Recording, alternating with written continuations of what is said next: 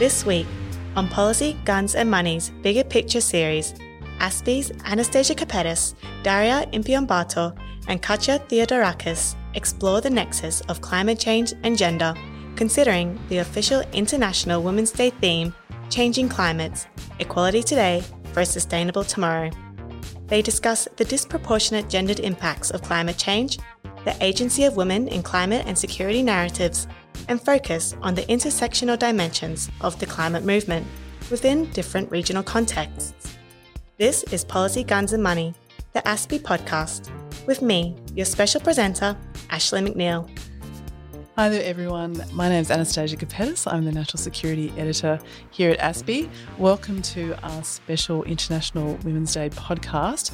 I'm here with two of my great ASPI colleagues and I'm just going to get them to introduce themselves.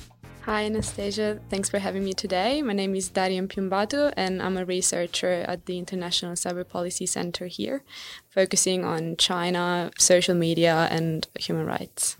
And I'm equally happy to be here. My name is Katya Theodorakis, head of the counterterrorism program at ASPI, and I look at all things related to extremism and radical ideas and terrorism. So today I've got these great women in our studio to talk about the issue of women, climate change and security. And this is following the UN's thematic for International Women's Day this year, which is Changing Climates, Equality Today for a Sustainable Climate. So we're going to try and dig into people's expertise around two broad questions. One is that we know that women are going to suffer really disproportionately from the effects of climate change, even at the 1.5 degrees that is really baked into our system now. At the same time, women are underrepresented in almost all the systems of power that have real decision-making ability to change that reality for women. So this is the kind of dual dilemma that women face. So in terms of impacts of climate change on women, one of the statistics that's often thrown around is that around about 80% of people who are displaced or will be displaced by climate change and climate change disasters are women and girls. So that's a huge disparity of effects there. At the same time, 70% of the world's population living in poverty are women. So just those two statistics kind of bracket why women will suffer from climate change effects so disproportionately. So, Daria, how else will women in particular suffer from the effects of climate change in ways that are slightly different to the way that men might? Well, I think it's widely recognized that there are so many different factors that influence the ways that climate change will impact people. And I guess one of the main ones is gender, but there are so many others, and those go everywhere from race to class to education to which country you live in the world. Like whether, there is a huge difference even whether you live in a democracy or under an authoritarian regime. That is something I would like to talk about more in detail later when we focus more on China. But yeah, so I think it's really important to keep in mind all of these different layers when we talk about the impact, but also when we try to think about solutions. I think that's such an important point because women in different parts of the world will suffer or be impacted in different ways, again, depending on some of these other factors. And also that climate change is really not just about increasing in natural disasters or increases in drought or extreme weather events. It is that, but it will have cascading effects on human systems. So everything from water to food to trade to law to governance. And one of the things that we're trying to get our heads around is how all of those things work and how can we try and mitigate some of those effects on human systems. Katya. Yeah, it's really interesting that you just said trying to get our heads around because as you just pointed out, sort of this debate on climate change, this kind of broad environmentalism into the public debate as a sort of a mainstream topic, whereas before it was maybe more tied to sort of activism or it was, maybe a marginal dinner conversation, or it was reserved to certain parts of sort of progressive or green agendas. If you're a member of Greenpeace, then, it would have been your daily bread to talk about this. And we've seen in recent years sort of this, this activism with Greta and the debate around that, highly polarizing, of course. But I think it's interesting in that sense that I think we're going forward with a lot of assumptions. And as in I'm talking about sort of the general public and political debate about it. And I think as we're trying to get our heads around the issues and how it actually affects that, I think it's worthwhile looking at also how certain ideas are reproduced in the way we speak about this, and how when we speak of women being more vulnerable to climate change, how that might be reproducing sort of biases or blind spots from earlier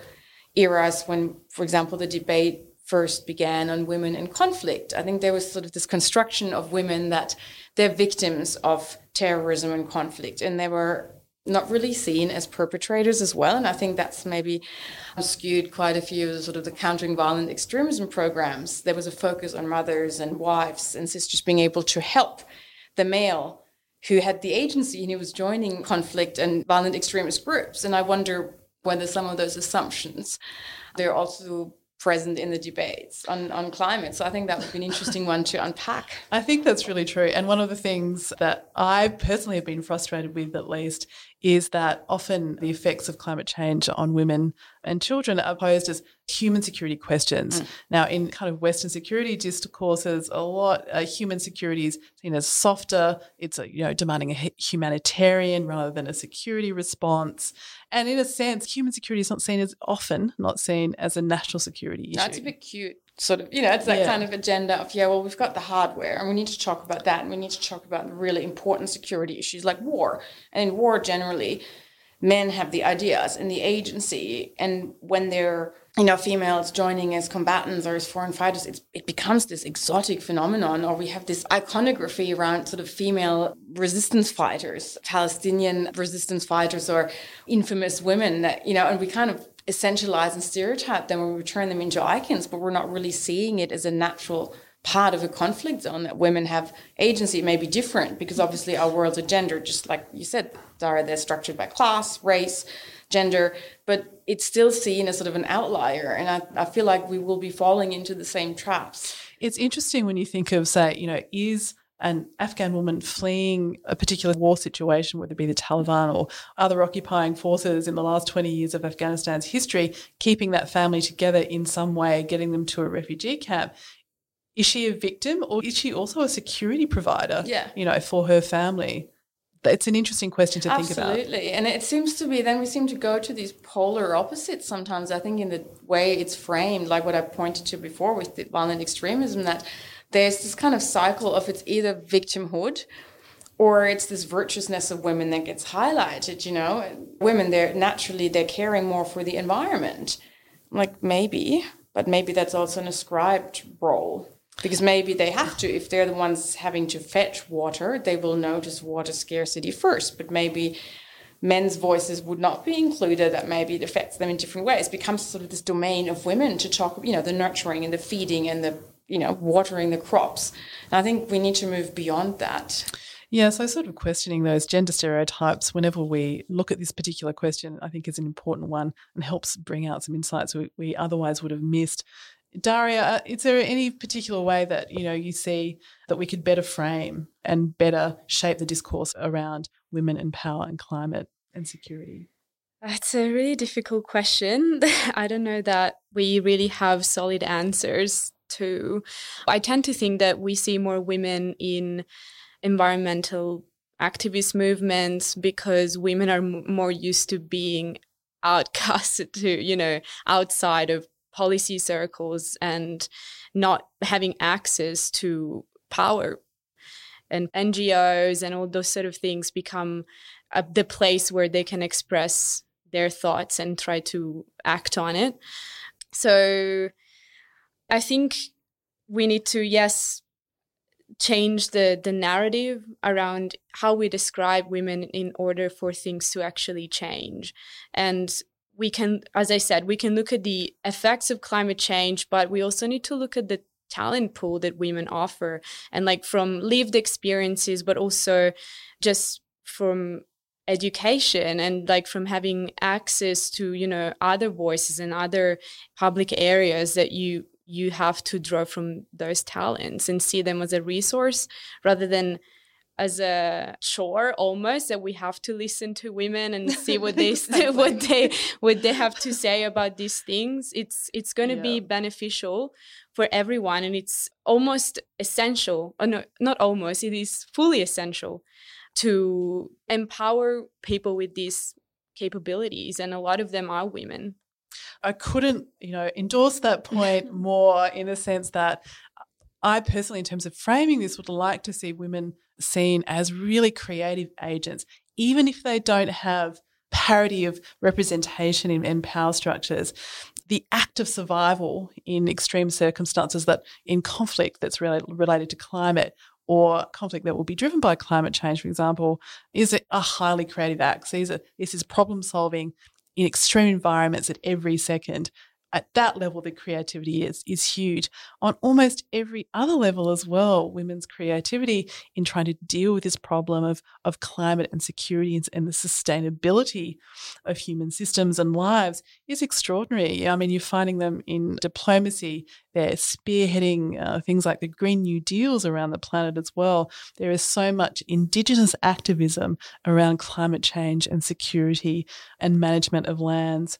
Also, legal approaches, there's so many women spearheading those, looking at how can citizens hold governments and decision makers to account on climate change. So there is that as well. And then often, again, really amazing communicators, scientific communicators on climate change. Finally, I noticed there's a lot of women involved in trying to turn around global financial institutions to begin to price in the cost of climate change into global markets and to build financial instruments that help, channel investment away from, climate destroying industries into those that will help us mitigate climate change and adapt to climate change. So on all those levels, women are very much present. But I just wanted to reference just a couple of things. Even with all of that, there is still a lack of representation that we should acknowledge and briefly talk about. Maria Tanyag at ANU published an article in The Guardian at the end of last year, and it's a great article. It just went through step by step in terms of multilateral institutions where women's representation is still lacking. So just for example, at COP26, 155 of the heads of delegation out of 196 heads of delegation were men. At the same time, the IPCC has a gender working group, and they are trying to increase the representation of female climate scientists who contribute working papers to the IPCC. In 1990, 10% of those working papers were authored by women. Present day, roughly 30%, which is progress, but still nowhere near parity. So there's a lot of work to do there. But I think the working group also said that, gender parity in that regard will be reached in 60 years' time. So it came a little bit too late. Depressing. So we don't have that type of frameworks with climate change, unfortunately. We don't have those frames. As you've already outlined, I think both of you, that sometimes that representation is much higher at the civil society level. So when groups are excluded from formal political processes, they try and find other avenues of agency to create political space. And so that is the case. At the same time, a 2019 study of 91 parliaments across the world found a strong correlation with female representation in parliaments and stronger and more effective action on climate change. So it does seem that it's really important for women to join formal institutions of power as well as be highly involved in civil society. Daria, you look a lot at China. So what is the situation there in terms of women and climate change, either activism or policy making or involvement in government decision making? I guess I'll just keep the ball rolling from the civil society talk you just explained. I think it's really important to remember that civil society is not always strong in all contexts, and especially in a repressive regime like that of the Chinese Communist Party, the civil society activity is almost disappearing, and that includes environmental movements, unfortunately. I think the environmental movement is following on the traces of the women's rights movement and the LGBT movements in China, because even up until 10 years ago, so we're talking pre-Xi Jinping era, there was some space where these groups could act and mobilize people and, with some form of approval from the government, but they could still see some results without receiving too much, of a hard hand from the government. But under Xi Jinping, any form of community organizing or mobilization has been clamped on, and all NGOs have had to either leave the country or rethink the way that they behave or interact with the government and people in China. And just briefly on that, often in environmental movements in the past in China, women have been of a relatively high profile in them. And I'm just really thinking about the Under the Dome, the anti-pollution movement. Yeah, so Under the Dome was a bit of a weird case. So this former journalist, her name is Chai Jing, she published in 2015 this documentary on pollution in cities in China, and it received government endorsement. A lot of officials, it was publicized on official channels in China and had millions of views. It was incredible. In the first 4 days, it truly went viral, and suddenly then it was censored. And so people started wondering what happened. The government is openly working towards those goals, is trying to solve the pollution problem because it directly impacts everyone living in the country. And it was becoming already a huge problem for the government to, I guess, keep people quiet about it. But I think once you see that level of mobilization in the general society, they start to be scared. And they're control freaks at the end of the day. The CCP is a control freak. They can't allow that sort of momentum to grow. So what happened to her? I wouldn't look too much at, so it was just censored, and you can't stream it anymore in China. You can't, any comments on it, any reviews of it were completely erased. But I think that documentary has inspired a new generation of Chinese young leaders. And I think we need to talk about young people at the same time as we talk about women, because especially in the climate movement, they really represent such a huge and powerful voice.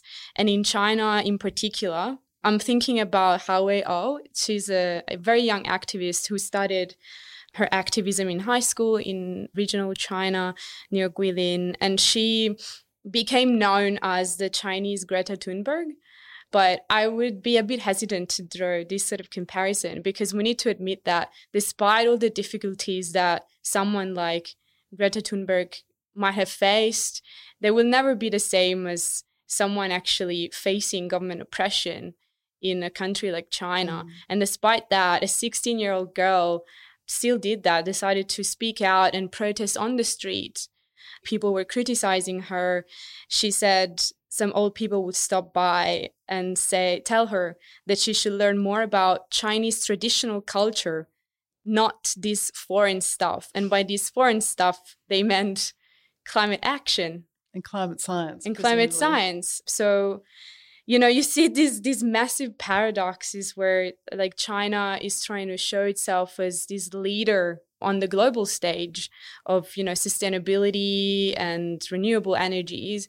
But at the same time, they don't allow for space for civil society, women and young people to take part in it, because they can rely on science and, professors and engineers and whatnot. But in reality, less than 10% of the staff and researchers at the professor level are women. That's a very, very small percentage.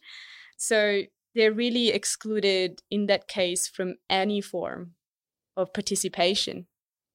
That's really interesting, because I think we have a space for that where we can play a role, because, this is not meant with any disrespect to Greta and her activism, but I feel like it's been hyped up, where the platform's been given to her, but there should be other voices that should be included more. And I think I remember a little while ago, there was a debate about this where, you know, she was given the microphone disproportionately more than other activists from, you know, other countries where their activism is a lot more difficult because they're in an oppressive society, or they've overcome incredible hardship to have that voice. Whereas for her, the voice was given it was easier for her to have that voice. And I think that shows something that sort of, you know, we're talking about an intersectional gender lens, how there's all these different layers intersecting. I think it's really true in climate as well, because I think it's still, in some sense, we say that it should be less of a marginal discourse, but I think in sort of our public spheres, whether they be online or offline, I think we're contributing to that by hyping up